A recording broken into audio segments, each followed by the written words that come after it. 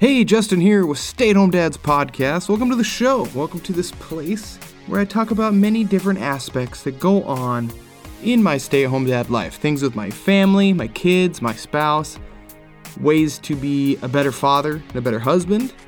I talk about men's mental and physical wellness. I talk about parenting struggles I have, a few success stories as well, some of those. I also talk about tips, life tips, parenting tips that I have, that I also find online and throughout my life. And lastly, I talk about just random things that pop into my head that I find interesting or entertaining or things that I just need to tell someone. And I come on here and I talk to you about them. So I hope something in there entertains or enlightens or educates in some fashion. So anyways, thank you for tuning in today. Thank you for sitting in with me. All right, so first off, I'm just going to touch on a few things today. No real direction or no real stay-at-home dad wisdom for today. Just some observations, some stories, some complaints probably. Maybe just a recap on what's going on. I know I took last week off, so, I'll just get into a few things and maybe I'll tie it in, or I will attempt to tie it into some sort of dad something or other. So, anyways, I hope everyone had a great holiday weekend, great Thanksgiving. We had all those gatherings this last week. I mentioned I was having a bunch of family coming into town, and I was going to be quite busy, hence the Dad Classic episode last week. Well, I was very busy. I had my sister, her husband, and they've got 2 daughters. They came to visit for a few days. I also had my mom and my stepdad come out for a few days throughout that week. So, yeah, it was a lot of people. 6 adults, 4 kids in my house. It was full. But it was a good time. It was smoother than you would think with that many people, especially family members, in one, place. It went swimmingly, I'll say. And plus, my wife and I have never really, legit hosted a meal, Thanksgiving, Christmas, with a lot of people. Well, no, I take that back. We did a Christmas one a few years ago. But I don't think we were really in charge of, cooking. I think my mother-in-law still cooked a lot. So this Thanksgiving, we were really the ones that were, taking the bull by the horns. We were going to be cooking, we were prepping, we were planning essentially the entire meal. So it was kind of a nice change. It was kind of cool to be the ones in charge, make the decisions and cook things that we want to cook and what other people enjoy having and all that stuff too. So it was kind of fun. And it turned out really well. My wife, she's just become this amazing cook. And she doesn't really eat a lot of the food she cooks for some dietary reasons and things going on in her life that I'll talk about at another time. But yeah, she's just a baller in the kitchen. That's all I can say. So it went really, really well. And it's kind of funny too, a little observation that I noticed having my family around, something with my parents. And it's no fault of their own, but I can tell that they're my parents. They're my mom and my stepdad, right? And some parenting aspects or habits or that parenting mentality, it never goes away. It never completely subsides. Even though I'm 40, almost 42 years old, I still get that parenting vibe sometimes. They still want to help. They still want to guide me. They want to parent me in some fashion. And I'm saying this in the nicest way possible, okay? It's not bad. I'm not complaining. I'm just stating an observation. I just notice it. They want to help me on how I cook stuff or how I prep stuff or how I drive. I was driving my stepdad's truck and he was, directing a little bit. And I thought it was just kind of, I don't know. It made me chuckle in my head. They still have that parenting mode in some respects to help me be better. It's funny how parents are in that mode a lot, or maybe all the time, to teach, to guide, to help. It just never really goes away, right? And I know that's something that I am going to end up doing as my girls grow up and when they become adults. I'm going to be there the same way that my parents are, to help them, to correct, to guide, to help in any way that I possibly can, to teach. That's just normal. I wouldn't see it any other way. So that's why I just want to make sure I'm not complaining and bitching about anything. It's just an interesting observation. And it's also noteworthy that it goes both ways too. When now me, as an adult, I know a lot more about certain topics than any of my parents do.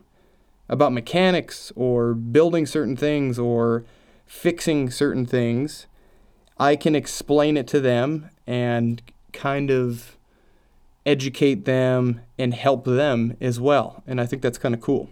My parents know a lot about other things. They were teachers.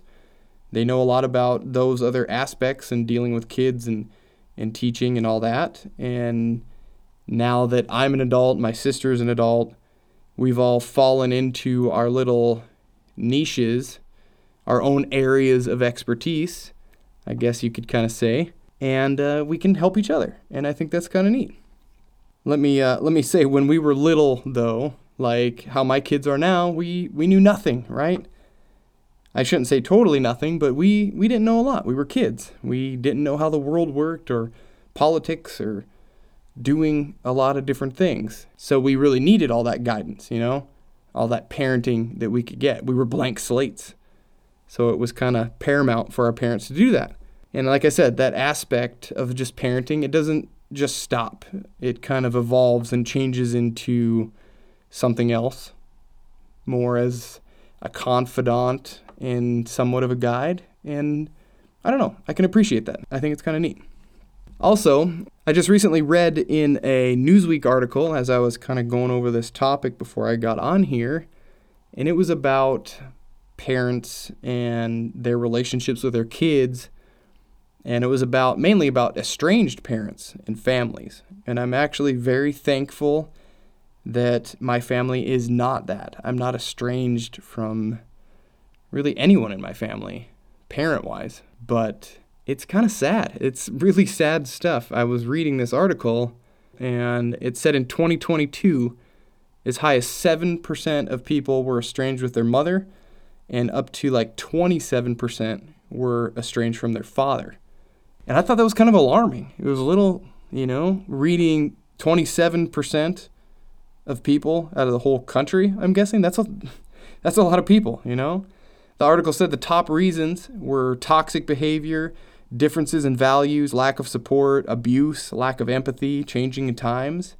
There was a lot of reasons that these people chose that path, I guess. Now, I'm not going to go over all of those or deep dive into any of that stuff, but actually maybe I should. It sounds like there's a lot of information out there on this, and maybe I could dive into it and talk about it, but I'll save that for a different time, of course. But yeah, if you want to look at that article, I'll link it in the description. You can check it out. It was a Newsweek article, but kind of interesting stuff. It goes over all of those different reasons as to why people do what they do. And like I said, I'm just glad that I don't really have any of those issues with my parents. My parents are divorced. They're both remarried. So yeah, it's a little bit different dynamic, but it's been pretty good overall, even adding that other layer that could make things kind of stressful for some people. So I've been lucky, let me say that. Now my cousins, on the other hand, they could walk by me on the street.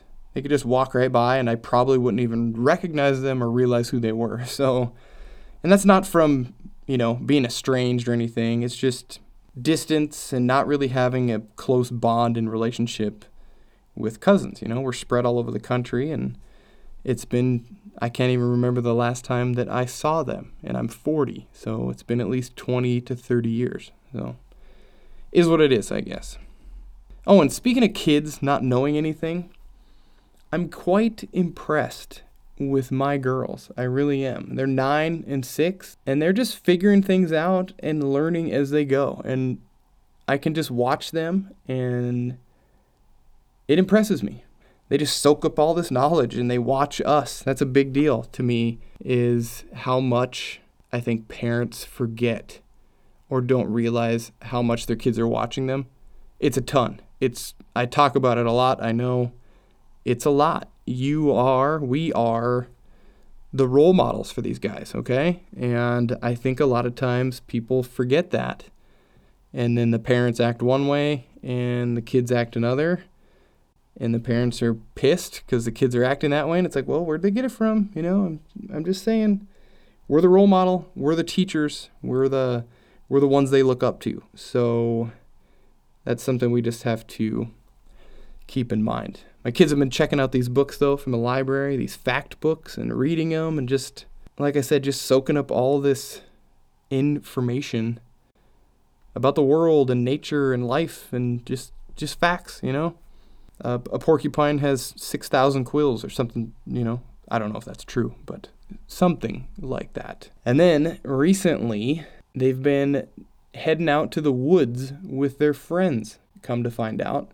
So my neighborhood has like a tiny little strip of woods behind it. It's just trees and shrubs and bushes. It's not kept up or anything. It's wildlife. It's like trees. Well, they've been going in there and exploring and poking around and digging and finding things and just experiencing stuff. And I guess my point is with all this is they're just immersing themselves into things and places, and they're just learning. Man, I love it. I think it's awesome. And then, I've seen some other kids out playing and doing stuff, and they're busy taking selfies with a phone and doing funny poses and faces and having a different kind of fun. And honestly, all I can say is I'm very content and happy that my girls are out exploring woods and getting stickers stuck in their coats from the bushes and just walking around in the dirt. And no matter how many times it annoys me when they come home with stickers and I got to help them pull them out, I would rather them do that than the latter of taking selfies on a phone or an iPad. So there's that. Okay, let's move on here. Let's keep this ship a-rolling, I guess. I know I've talked about dogs and pets a lot lately. Annoying pet owners. I don't know what else I've talked about. I know I've complained a lot, but my wife and I are thinking of jumping back in the puppy arena again. So it's been like 3 years since we've had our last dog. She died. And my kids are all about dog, or pet. They just are really into it. And so, I don't know. We thought, okay, let's jump in here. Let's figure this out. Let's do some research. Let's look at some animals. And in my opinion, having a dog is a huge part of being a kid. Having a dog and having a pet, that's just what childhood was about. You have your little dog, So here we are. We're looking. So we do research. We start poking around, looking at akc.org, and we find one. We find a couple, actually. And my wife says, hey, let's, the kids are in school. This place it's northern Indiana. It's kind of, 2.5 hours away. So we're like, screw it. Let's just get in the car, drive there, check it out. Thing was $1,150. Not cheap, but in the world of dogs these days, it wasn't, wasn't outrageous. It was palatable, I guess. So we head out, we drive up there, we get to the address where we're going. It's kind of a farm up northern Indiana. We get to this farm, and then all of a sudden, this Amish woman comes out of this house. And we get out of the car, and there's snow on the ground. It's freezing cold. And she says, oh, you're here to see so-and-so. We're like, yeah. So she's, okay, we'll bring you down there. We'll introduce you to this other lady. And the reason I say Amish woman is because, I don't know about you, but I don't see a lot of Amish people, So it just kind of stuck in my head. It's like, oh, she had the bonnet on and everything and the old-timey clothes. And I was like, okay, I'm like, what? Right on. That's you do you. So we go down. We see the dog. We like the dog.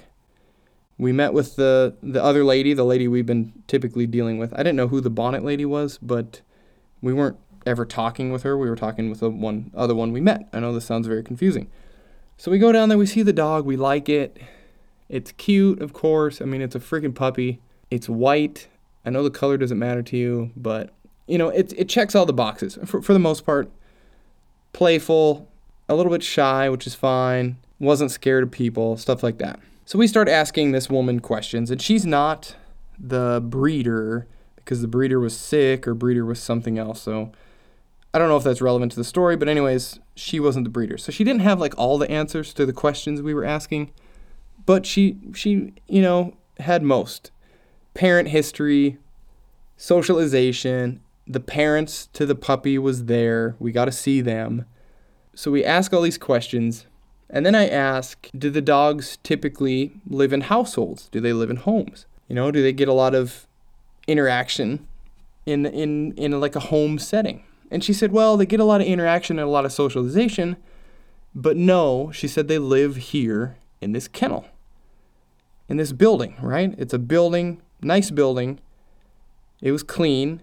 There was different kennels, like separated kennels, and they were clean and they were of good size, and they had little doggy doors to go out, and there was an outside area that was all fenced. It was very large, and pens and stuff like that, so it was very well kept. But it just threw me off a little bit. Like, is this normal?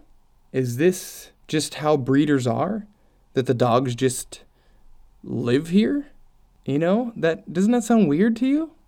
I don't know. Like, in my mind, and granted, I've never been to a breeder. I've never been to anything that really deals with dogs other than the Petco, where they sell dogs, I guess. But so I don't have a lot of experience here, so I am kind of learning as I go.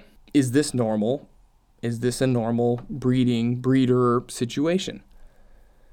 Now, we all have the ideas of a puppy mill, right? We all have these kind of picture in our heads of what that looks like and how terrible it is. We've all seen the Sarah McLachlan commercials on how deplorable these places are, right? This place was not that, okay? There wasn't dogs with matted fur. There wasn't fecal matter everywhere. They weren't in tiny little pens where they couldn't stand up. They could go outside. They could go, in these other areas. So it was not that. I just still had a hard time kind of wrapping my head around that the dogs don't really have homes that they go to, that they just live in this big kennel all the time. They have their puppies, they get bred there, and then what happens to those adult dogs? I don't know. Do they get adopted out, I'm assuming? Do they then go to live with other family members or whatever? That's kind of the mystery. Maybe that's a question I should have asked. But doesn't that sound kind of sad to you? Doesn't that sound kind of like not a great life? Like I said, maybe this is totally normal for breeders in that situation. I don't know. So if you know, please PM me. Please podbean.com or Instagram at stayhomedads_podcast and literally send me a message and let me know. Because my mind is kind of reeling a little bit.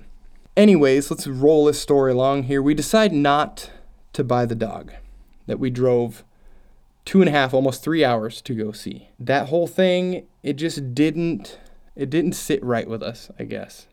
Like I said, we liked the animal. It was a mini schnauzer. That was our previous dog. It checked all the boxes. And I felt kind of bad not getting it, in a way. Almost like we wanted to rescue it, which it wasn't really a rescue because we were paying a lot of money for it. But the thing is, if we would have bought that dog with the mentality that, oh, we're going to save it, there's just going to be another litter right behind it. You know what I mean? And that was the other thing, too. They had probably 7 or 6 different litters of puppies in there of varying breeds. and who knows how many were in the back, which was like another room we didn't really see. And that kind of seemed a little suspect to me as well. A little red flag, that, hey, you're not specializing or specialized in one or two types of breeds. You have a bunch, like you're just doing the most popular ones. There were boxers and Shih Tzus and Cavaliers in there and other Schnauzers in there, Pomeranians. So there was a lot going on.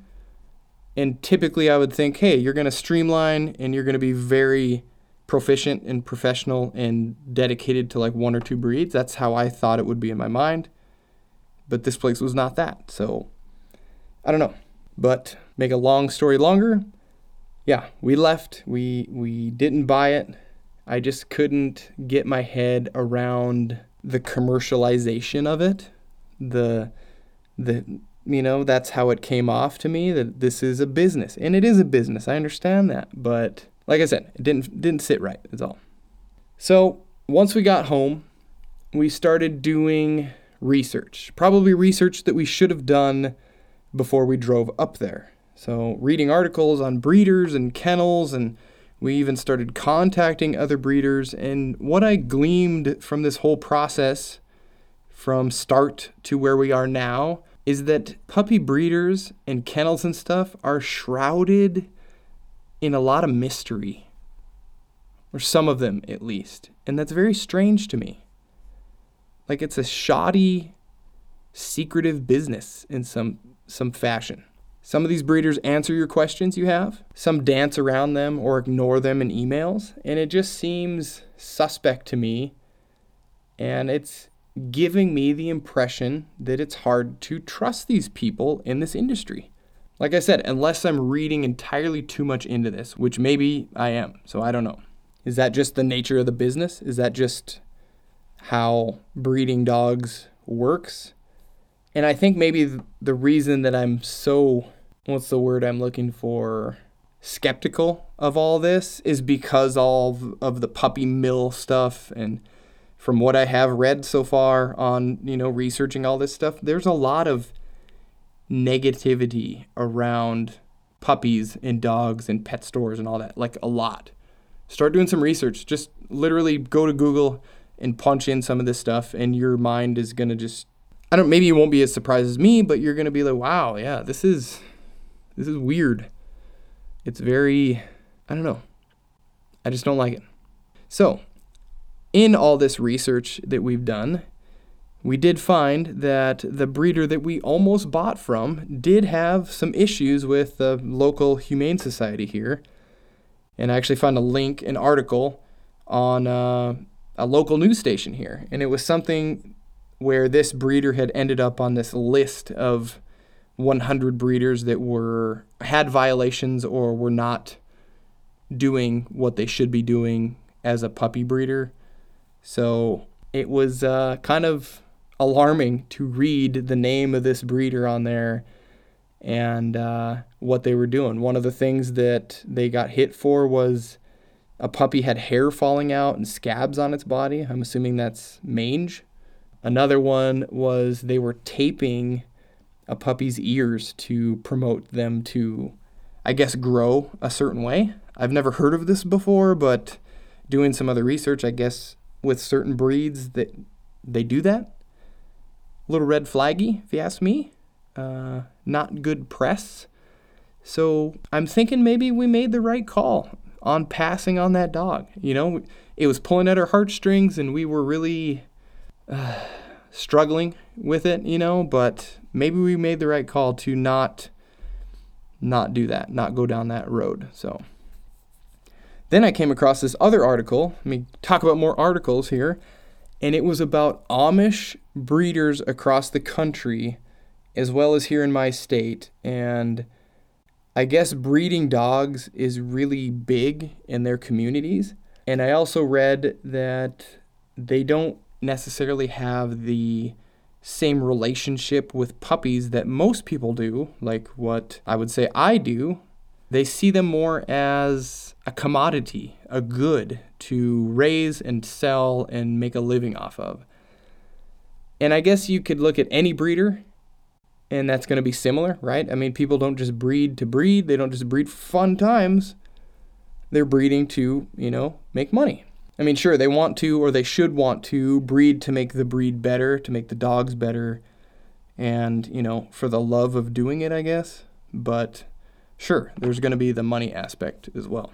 Also, I'm not demonizing all Amish breeders, but, they do get a lot of attention online, a lot of negative attention. If you just start searching Amish dog breeders, it's going to come up with a lot of stuff. So, I mean, I'll demonize any breeders that treat animals poorly. But now the Amish woman walking out to meet us up in northern Indiana, it makes sense now that we were at an Amish breeder. Just kind of a interesting thing there. It's, I don't want to say it's weird, but I don't know. This is different.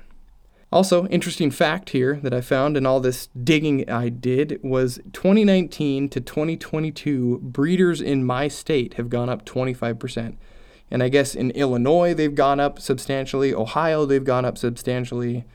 Iowa, even, they've gone up a bunch. And I don't know. I guess they say it's because of how lucrative this business is, especially with online puppy buying now. So they are popping up and people are getting licensed and registered to be dog breeders. And the funny thing is, I shouldn't say funny, but the interesting thing is the counties where the Amish communities live are some of the ones in my state that had the most uptick in breeder licenses. So that's kind of an interesting thing there. Amish and Mennonite, I should say. That's what the article had told me. So what have I learned from this whole experience? I know this was a lot of word vomit, I guess you could say. But what have I learned? What have I learned so far in my quest to find a dog for my family? Well, do your research. Do digging. Ask questions. See how willing they are to give you information. Ask to go visit the breeder. Ask to see the parents of the puppy. So here's some questions, actually, that I found on pawride.com. It's kind of a dog thing, dog website. They go in depth on breeders and they list good breeders and stuff like that. Well, they've got this rundown of questions. I'm going to go through a few of them. Questions they say that you should ask before buying a dog. Ask how long they've been breeding the dogs. Ask why they're breeders and what's their experience with the breed. They should be very knowledgeable about the strengths and weaknesses and the genetic diseases and problems with the dogs. Like if they're good breeders, they should know all that stuff. They should do genetic testing on the dog. They should be breeding to breed out those problems that breed of dog has. I read that people should be breeding to improve, right? To offer the best puppy that they can. And they say that these breeders, good ones, they should be very passionate about what they do. They should want to just talk to you about how amazing these puppies are and dogs are and yada, yada, yada. They shouldn't just be cutting to the chase about how much money is it and how they're going to get paid. Another question is ask about puppy socialization. This Paw Ride article says early socialization is crucial and it sets a solid foundation for a puppy to be a great companion. That's one thing that bothered me about those dogs I saw. They were in a kennel. They weren't in a house. So they're not around people. They're not around, the TV or whatever to be social. There's people having to come down, take part out of their day, come down and visit with them for who knows how long. The woman said that the kids came down, the kids lived on this farm and they would come down and visit with the dogs every day, but these are just words, I don't know. When I see them living out there in a box 30 yards from the house, how often do they get socialized with? So that's kind of an interesting thing. That's why I was wondering about dogs being raised or puppies in a home. And I asked them that, and they told me no. Also, ask about the health of the parents and make sure that they are breeding healthy dogs. Make sure they're not breeding their dogs too early and make sure they're not breeding their dogs too often. Granted, I think those are things that they're not going to tell you, but I think it's worthwhile to ask. And just say, hey, how often do you guys breed your dogs? You could act dumb with it too and say, oh, how many litters do you do a year? And yada, yada, yada. You could kind of spin it, and I think it would be all right. There were a lot more questions in this article. I'll link it just in case you are in the same conundrum that I'm in. But I think those were the most important ones in my book. They had some about food and other things like that, but kind of general stuff. And the breeder that I went to, the one that my wife and I checked out, they answered most of those questions. And like I said, the breeder wasn't there. The actual person that bred the dogs was not there, so we didn't get all of the answers to those or clear answers, but we did get some. We got to see the parents. We got to see the facility. We got to see that they weren't in tiny little cages. So no, we didn't go to a puppy mill. They didn't hide anything. They let us walk right in there. Like I said, we got to see everything. So it wasn't as bad as a Sarah McLachlan commercial. So who knows? Maybe this is just all new to me, and I have never seen this side of the dog breeding business. So I typically see the pet store side, the cute dogs wanting to play side, which, yes, pet stores come with their own controversy with puppy mills and everything else. I'm just saying, though, maybe I don't understand how this all works, and what I saw was totally normal. So anyways, if you're thinking of getting a pet, maybe like for the holidays, like we are, attempting to do, just do your due diligence, ask questions, go see the dogs, don't buy straight from a pet store. They say that you want to see the parents, you want to see how they act, you want to be able to interact with them. So yeah, just do your research like we should have done before we drove hours and hours to some Bumble F place in northern Indiana. So. Oh, and that's something else I need to tell you about as well, was our actual trip, almost 3 hours up and 3 hours back in an electric car, my wife's Tesla, driving in pretty much winter here in Indiana. There's not a huge charge network, and the whole trip, most of it was good, but the charging aspect, I don't want to say it was a nightmare because I'm here, we made it home. But I've got another story to tell you, and it'll just have to wait until next week because I am out of time, my self-imposed time anyways, for this episode. So I will boot that story to next week. It's kind of interesting. I'll bitch and complain about some other stuff. But anyways, that's all I've got for this episode of Stay Home Dad's podcast. Like I said, no real crazy great dad advice today. Just talk. Just a lot of talk by me. Let's just be accepting and inviting to our parents' continued help and support, no matter how old we are, okay? We're going to be doing the same thing to our kids when they're adults as well. I know it. When the time comes, we're going to be there. Also, if you're looking for that puppy for Christmas, just do your homework so it all goes smooth as possible, and just do your research. If you have a puppy breeder buying experience, please let me know how it went. Please let me know what questions you asked and what the overall feel was, because my head is still, I don't know what to believe. It's like I'm in the Matrix or something. So send me a message at podbean.com or at stayhomedads_podcast on Instagram, and just let me know how it all went. Also, last little tip, make sure you have the right adapter for your EV before you go on a long road trip in the middle of winter, okay? Like I said, that story will wait until next week, but you probably already know what happened. All right, that's it. I appreciate you guys listening, and I will talk to you all next week.